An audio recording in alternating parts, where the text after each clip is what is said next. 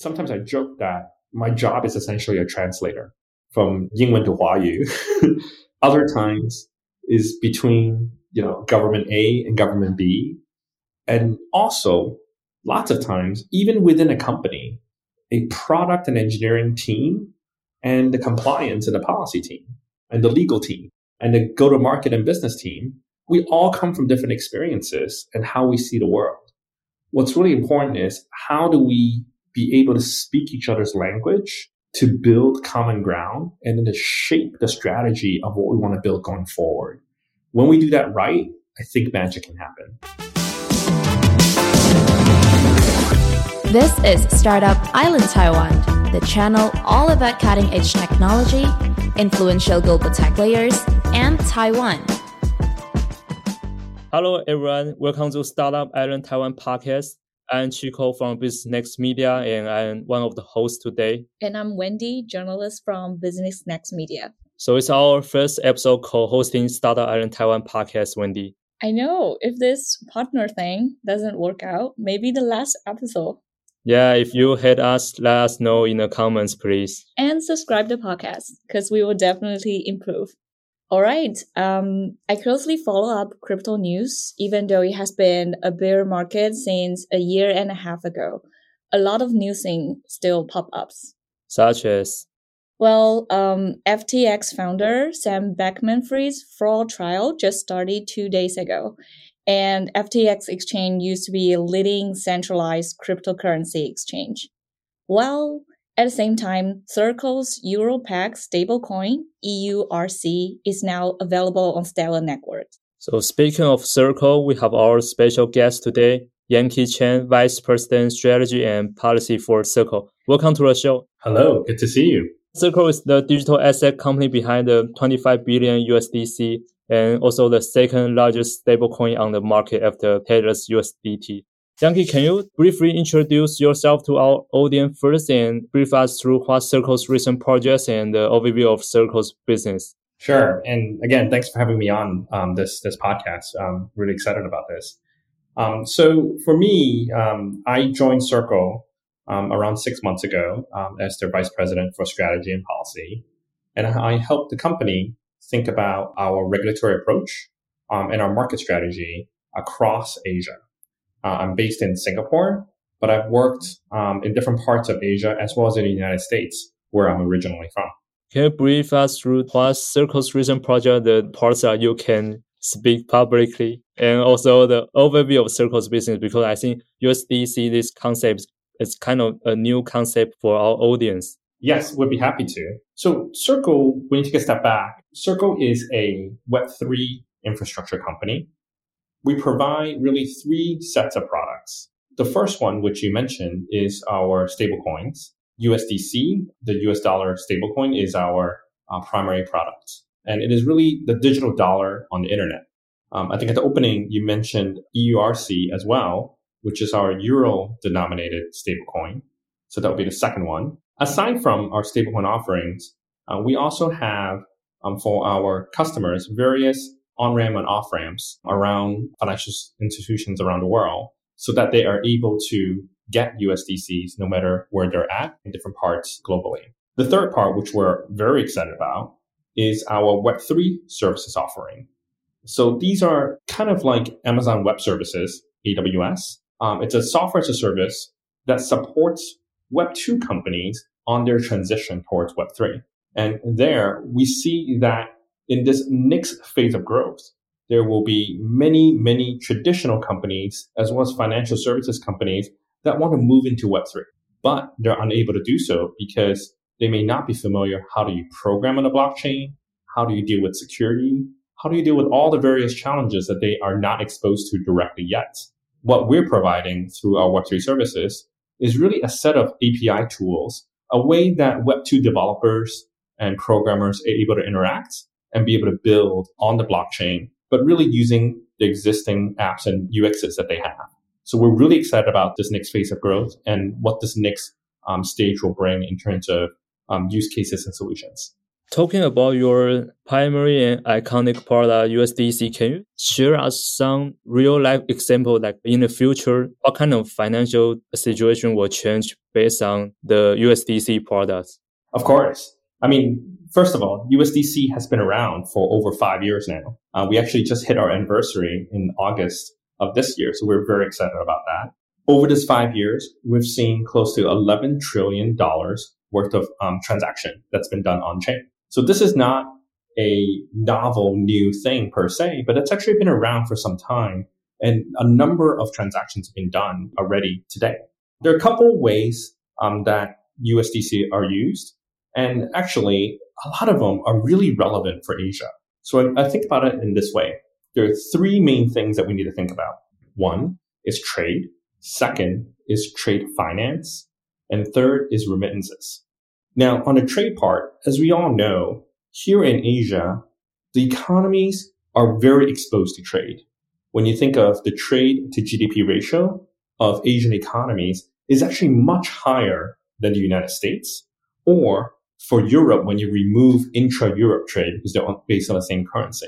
Because of that, what it means is for a micro or small business in Taiwan, your customers may be in Japan or in Korea, and your vendors, aside from being in Taiwan, could also be in Vietnam and Thailand.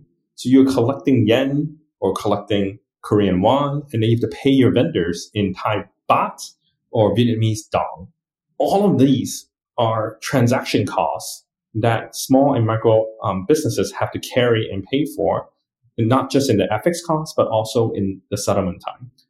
Asian businesses are essentially carrying a higher share of that than an equivalent business in the US or in Europe. So that's one big part I think that we can help unlock. The second piece is around trade financing. The Asia Development Bank, which is an international organization, has estimated that around $510 billion worth of trade doesn't happen because the enterprises are unable to get the credit on the loans that they need to actually produce the good and to ship the goods. So think of an automaker. You have to build a car. You have to put up capital to actually build that car, do the engineering for it, and to ship that car. And you actually don't receive payment until the car arrives on the shore somewhere halfway around the world. You as a business is carrying that cost until the goods get to the other side. So trade financing is an area that we believe between DeFi and the use of USDC is able to open up more financing for these small and micro enterprise businesses. Thirdly is remittance. Here in Asia, we have a large migrant population that move from one country to another depending on the season and the type of work. They are maybe working in where I'm at in Singapore or in Hong Kong, in Japan, but they may be from the Philippines or Thailand or Pakistan, really all sorts of places around the world. And the World Bank has estimated that an average $200 remittance costs around 5.6% to move. That's around $12 for a $200 remittance. That's a really expensive cost. And these are the most vulnerable part of the population. So here, I believe that the use of stablecoins and the blockchain technology in general can help lower the cost and increase the speed at which people are able to get their money, and they're able to get it straight into their cell phones instead of having to go to a bank or somewhere else. USDC remaining as the top 3 cryptocurrency in terms of trading values. Plus, Circle just launched the Euro stablecoin EURC. Could you share a bit about the overview of Circle's recent developments and initiatives? How are these shaping the future trajectory of the company? The EURC, of course. So I think one way to think about just in general on stablecoins is the fact that they are digital dollars on the internet. And what we've done is we've launched on a number of different blockchains where these USDC tokens are natively issued. And the various blockchains matter because that's where the developers are built, right? So essentially, we have, in another word, digital dollar protocol that can move real value of money from one location to another geographically, or from one chain to another. So a developer today may be on Ethereum, but the next day they're on Arbitrum. or the day after they're on Polygon. It really depends on where they want to build. And they have to make certain design and security as well as economic decisions on deciding which chain to build. We try to meet our developers and customers where they are by being on as many chains as possible. We take that same approach, not just with USDC, but also with EURC. So you mentioned that we've launched EURC on Stellar. Stellar is one of our many blockchain network partners that we work with. One really interesting one that I didn't talk about earlier on is actually on the use of USDC for humanitarian aid. How do you provide aid directly in recipients' hands in a safe manner? We partner with, for example, UNHCR. The UNHCR is the High Commission on Refugees, together with Stellar, as well as MoneyGram, where the UNHCR is providing aid to Ukrainian refugees who are displaced from the war in Ukraine. So this is a really interesting challenge. How do you find ways to get aid into the hands of the most needed, but they are not necessarily in any particular locations, or where they are, their banks may not be working? So it turns out that with the use of a Web3 wallet, with the use of a network like Stellar, UNHCR was able to move USDC and have that be the aid instrument that ends up on the cell phones of individual refugees. The refugees are then able to send money to their loved ones, no matter where they're at. Today, they may be in Kiev in Ukraine. Another day, they may be in Germany, and they may move around. They may send money to their neighbors and friends. Another piece would be to off-ramp. And there, we work with MoneyGram, where the holders of the USDC can show up at MoneyGram and offload from off-ramp from a USDC into the local currency of their choice, wherever they may be. You mentioned that Asia is an important scenarios for using stablecoin. I'm curious, will there be stablecoins pegged to Asian fiat currencies? Absolutely. I think this is a new form of technology and a new representation of digital currency, right? I think in the previous cycles, people have talked a lot about various digital currencies, usually around Bitcoin, ETH, and others.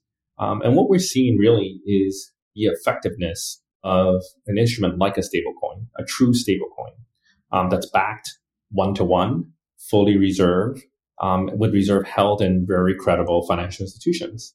We believe that US dollar is probably the most popular one because so much of international trade still happens in a dollar. And in cross-border transactions, that's where a lot of the fees are hidden for both the businesses as well as for the user. So that is a really, really large opportunity. That said, I think there will be lots of other stablecoins happening around the region.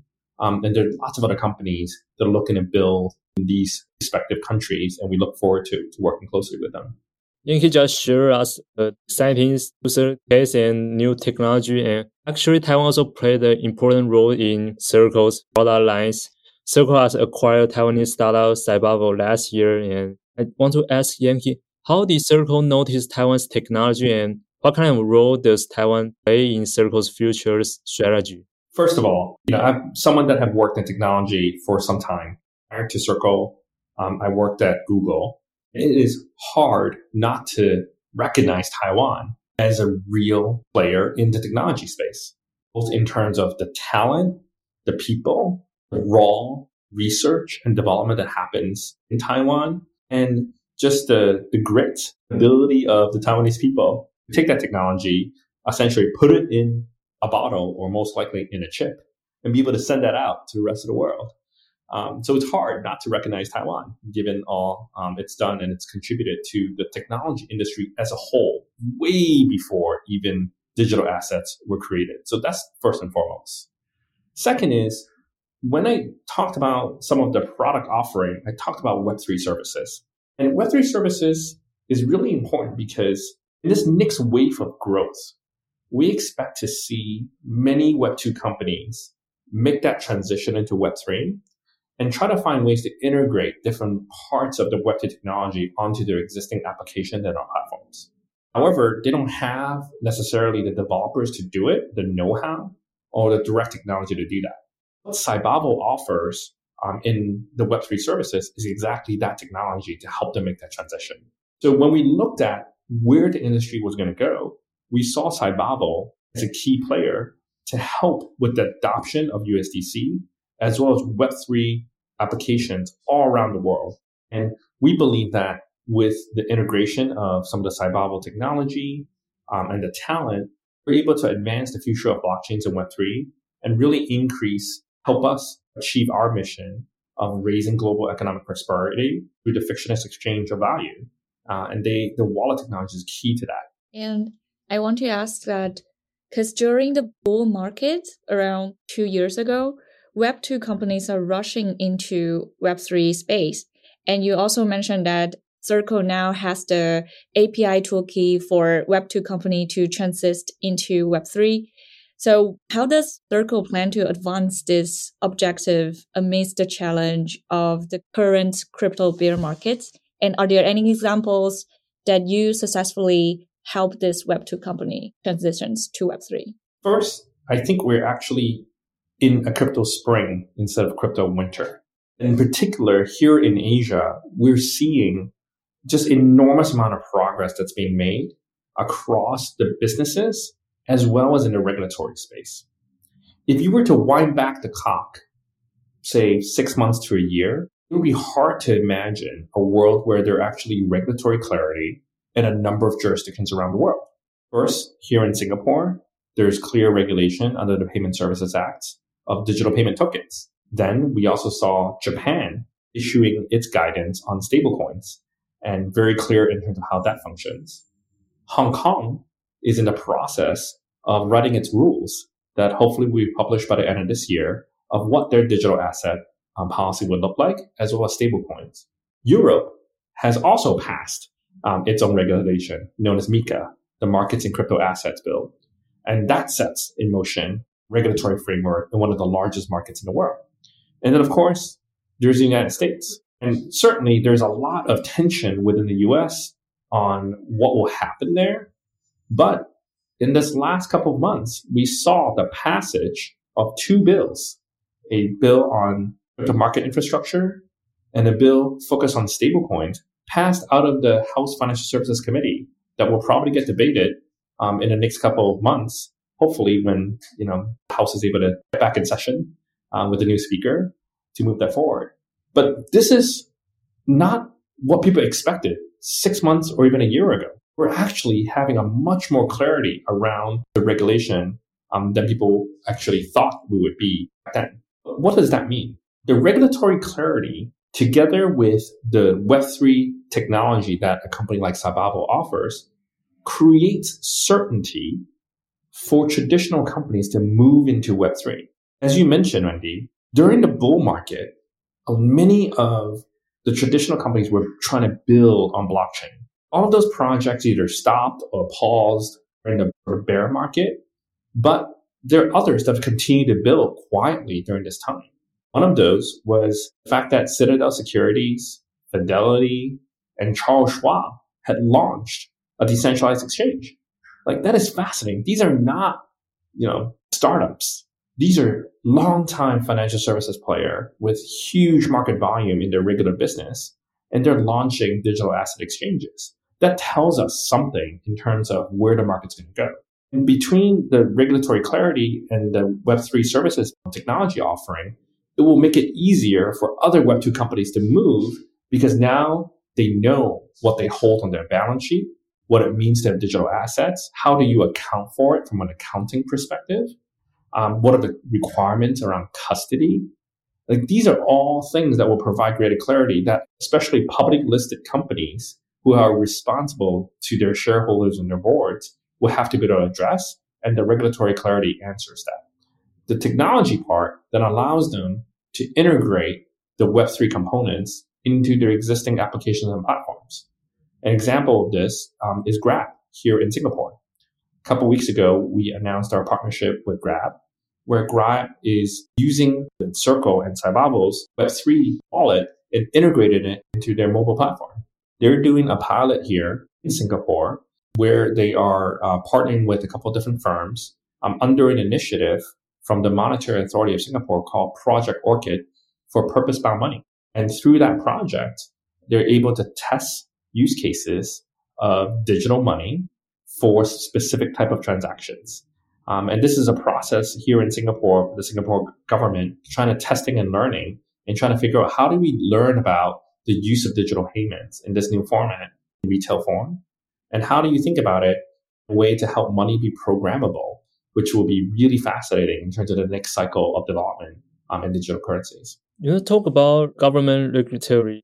I just think of that a few years ago, government from different countries keep promoting the CDBC, which is government issued digital asset. I just curious, what's CDBC different from USDC, and what's the progress of CDBC, and what kind of collaboration USDC can have with CDBC? That's a great question, and one that I get a lot. I think first and foremost, it's important to think about what CBDCs are and what stablecoins are. So CBDC is what we would call M0. These are things that are liabilities on the central bank, whereas stablecoins are probably M2. There are privately issues and liability on the issuer. Now, these create different questions from a policy perspective in terms of who holds them, why you would hold them, what do you use them for. There are a number of CBDC pilots that have been happening around the world. But over the last 2 years, since they've talked about launching, I think only a handful have launched, primarily in some Caribbean countries, I think 1 or 2 African countries. I think in mainland China, there is a pilot, but not a full launch program yet. So I think CBDC is still in its early days. There's questions around what type of CBDC. Is it a wholesale? Is it a retail? There are lots of questions around technology. What sort of chain should you be building on? Is it a public chain or a private chain? How do you deal with security questions? There's issues around policies like privacy. How much privacy protections can you have? What are the appropriateness of that? And do you want a particular government to hold that? And depending on the type of location, the government and its regulatory framework. So I think there will be a role for stablecoins over the long run, because for millennia, money was actually private. Like when you think of the early days of Chinese history, they were actually merchants that issue money, right? And it was physical gold or various precious metals that you would actually deposit at a merchant, and the merchant will give you notes that represents that you have however much ounces of gold or copper sitting at that merchant. And as long as that merchant is a credible merchant, is large enough, people will take those notes as essentially value that you can use to pay other merchants with. So what's really intriguing is that actually the Chinese society has a lot of history with this. And we're thinking through in this new world of, okay, so we have different forms of money on blockchains. One of those that exists today happens to be stablecoins. And as I mentioned, for USDC, there are $11 trillion worth of transactions that has taken place with the stablecoin. And it is regulated, in the United States. And I can walk through that. And it's a really credible way of moving value on the internet that really exists today. So I think there are probably ways that CBDC, stablecoins, other form of digital money could coexist. But I think the market will probably decide on what's best, what's ease of use, what's on more chains, how do you get it into wallets and able to move it across wallets, questions around privacy and composability. These are things that will be top of mind for the users and developers that will be building using these tools. I think MG is not only an economist and also a historist. It all makes much more sense to us now. Thank you. Well, you also mentioned that many countries are coming up with the regulations on blockchains and cryptos. The question I have is that regulation varies from countries to country. And will that make stablecoin just like fiat currency, like more controlled by the governments, by politics and economies of different regions? It's really challenging to separate money from politics and governments. I think for at least most of modern history, for commerce to be global and interoperable, you need government credibility and you need governments to cooperate. It takes some work for a currency to be recognized globally. It didn't happen overnight. So I understand, I think, the sort of the thinking with some of the crypto natives and the reasoning for it. But I think it will take some time to get to that point. I think in the near term, what I expect to see is really companies are able to straddle traditional finance with Web3 finance. And I think we're well positioned to do that at Circle. The way we kind of think about what we do is that we are the digital dollar on the internet. And you understand what that dollar is worth yesterday, today, and tomorrow. We have really good structures around how our reserves are set up. They are, invested in 3-month or shorter US treasuries managed by BlackRock and custody at Bank of New York Mellon. And our cash rests with some of the largest globally systemic important banks in the world. And I think that gives a level of trust to our customers and our users that they know what they're holding, they know what's backing it, and they can use it for transactions online as if it's a fiat dollar. We know that Yankee has a very interesting background. And you just say you work for the government before and also work for Google. So you kind of know the different part of this crypto work and think of different angles. So I think we need to talk about more about your diverse career. Your career spanning from the White House National Security Council to Google and now Circle. How have these experiences shaped your perspective on the intersection of finance and technology and public policy? My career has been at that really interesting intersection of economics and finance with technology and in international public policy.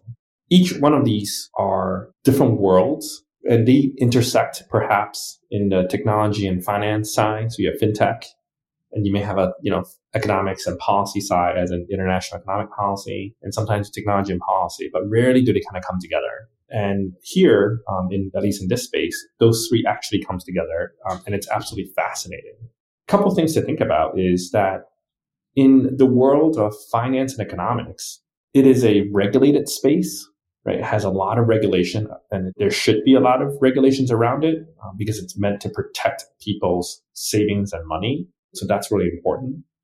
There are prudential controls. There are things around compliance, around know your customers.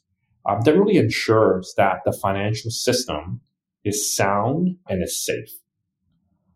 Technology, on the other hand, is meant to disrupt.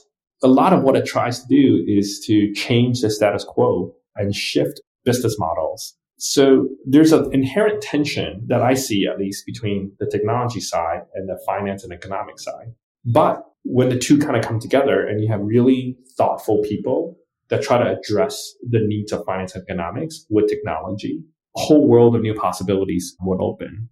And I think crypto, digital asset, is in that space. And I hope to bring my experience, not only in the economic space and in the technology space, but also having worked in the government in the US, in international forums like the G20 and G7, and kind of bring that perspective to the conversations in the fintech world. Sometimes I joke that my job is essentially a translator from 英文 to 华语. Other times is between, government A and government B. And also, lots of times, even within a company, a product and engineering team and the compliance and the policy team and the legal team and the go-to-market and business team, we all come from different experiences and how we see the world. What's really important is how do we be able to speak each other's language to build common ground and then to shape the strategy of what we want to build going forward. When we do that right, I think magic can happen. You're the transistor of Circle. There are many. Circle has a lot of great talent, so I'm just one of many. Well, then 6 months ago, how did Circle come to your site? Why did you decide to go into this Web3 space? A lot of people ask me this, especially people in Asia who are rightfully, just amazed by companies like Google and Facebook or Apple, right? They have such huge presence. So to them, it's sort of like you're giving up their equivalent of the iron rice bowl, right? to jump into this crazy world. I think there's a number of reasons. First is in that Venn diagram that I talked about of finance, economics, technology, and international public policy, Web3 and crypto sits right in the middle of that.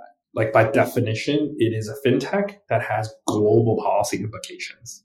So that right away was really interesting to me.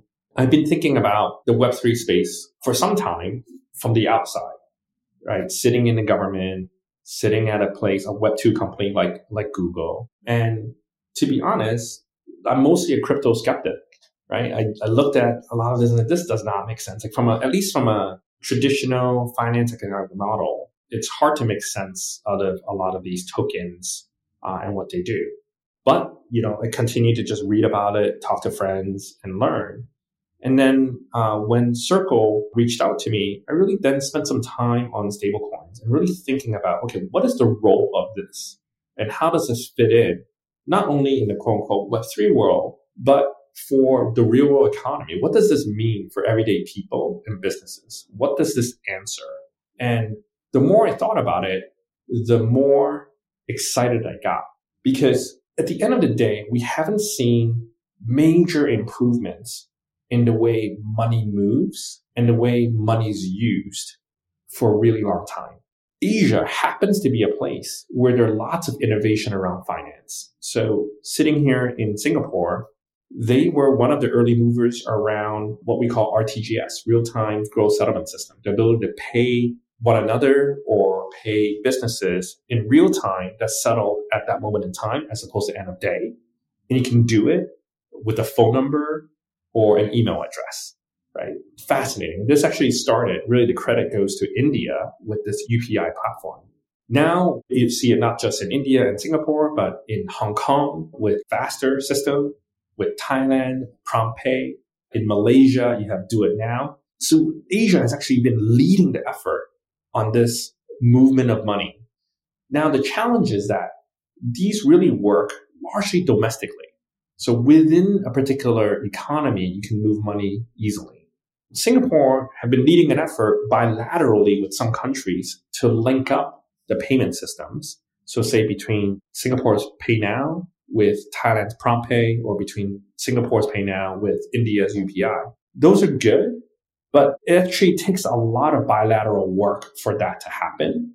And then system integrations, because they're individually essentially like walled gardens. What stablecoin is able to solve is actually that cross-border piece, and to be able to solve it in a faster, easier, and cheaper way than what we have today.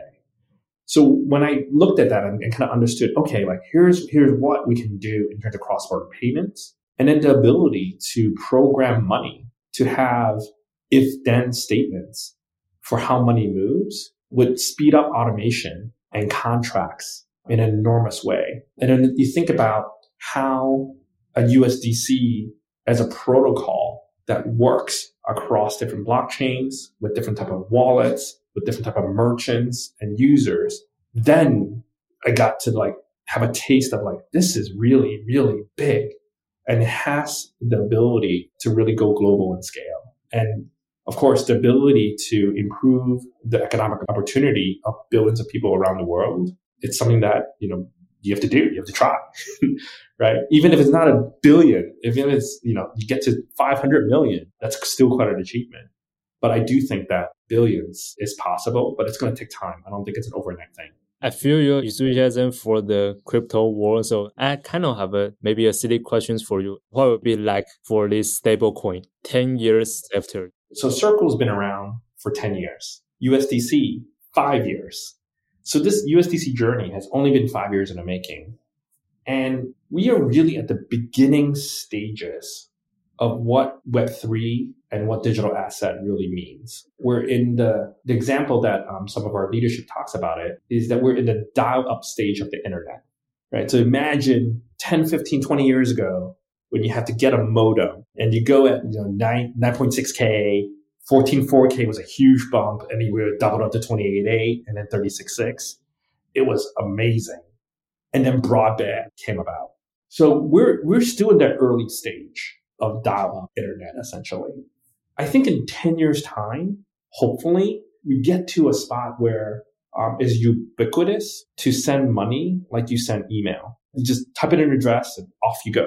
And the security, the trust, the insurance of delivery, all of that is all built in and done, right? And it arrives in a wallet on your phone or whatever device we'll use, maybe as a VR headset. But that's, I think, what I think we would get to. And to be honest, if we're successful, if this industry is successful, we actually don't talk about things like stablecoin or Web3 it just becomes money, digital dollars. It becomes the internet as opposed to Web 2 or Web 3. I think we're in that transition phase, and it's going to take time to make that change. I already picked the first line for this podcast. You saying you were the crypto skeptics. I'm sure now I'm going to get a bunch of questions from people within the company and others like, what are you doing here? You already draw on the current developments in the Asian Pacific region, like Thailand and Hong Kong, Singapore. They all have this Web3 space going on. And I heard that some GameFi has huge potential in Asia. Besides GameFi, what other sectors in Web3 like particularly booming in Asian markets? So, I mean, earlier on, I talked about trade financing, and remittances. There will be, I think, a lot of different projects that will launch are covering those. And I think the remittances is particularly large, especially for everyday users. How to move money between friends and family on the trade part. That will probably take a little more time because you need essentially companies that help connect small, medium-sized businesses. But we're seeing some of that. For example, Shopify and Solana Pay have launched a partnership where you can pay using USDC, right? And Shopify is a large global e-commerce marketplace, right? So to the example I gave about based in Taiwan, selling to a customer in Korea, Japan, and your vendor in Thailand and Vietnam, you're going to see some of these play out already. I think the other piece will probably be some of the larger financial institutions. A lot of financial institutions still need to deal with FX or the movement of money within their various entities and then, of course, across borders. And these are not retail facing, right? These are just regular companies. They happen to be financial services companies that need to settle trades, whether it's, equity trades or fixed income trades, where you're moving various value around. And there is a settlement of the particular instrument, and then there's a settlement of the fiat. And oftentimes they're on two different time scales. And depending on like when banks open, which markets you're in, is it T+1 or T+2 or T+5? All of those, I think, are huge opportunities for something like really distributed ledger technology to help solve. And this is an area people talk about as like the tokenization of everything. How do we think about tokenization of things like money market funds, of real estate assets, of carbon credits? These are huge market opportunities that are quite unique. And I think particular in Asia, where the financial markets are not as deep and as interconnected as the US, this provides it's a different type of opportunity. If you think of questions like, for example, climate change, right? Right now, if you were to ask an average person what you can do on climate change, you have your, reducing your use, recycling, etc. And then you can probably, on your flight, put an extra, $5 to $10 to offset your carbon credit. But what if you want to do that on a larger scale, not tied to your flight? How do you buy carbon credits? You really can't as an individual investor or something that you believe in that you wanted to do. I think things like tokenization and tokenizing carbon credits is one area to do that you can make it really accessible to people no matter where they are around the world and where the credit can be produced, whether you're in Taiwan or in Thailand or in Indonesia. You can help unlock some of that asset and allow for investments to come in to address those.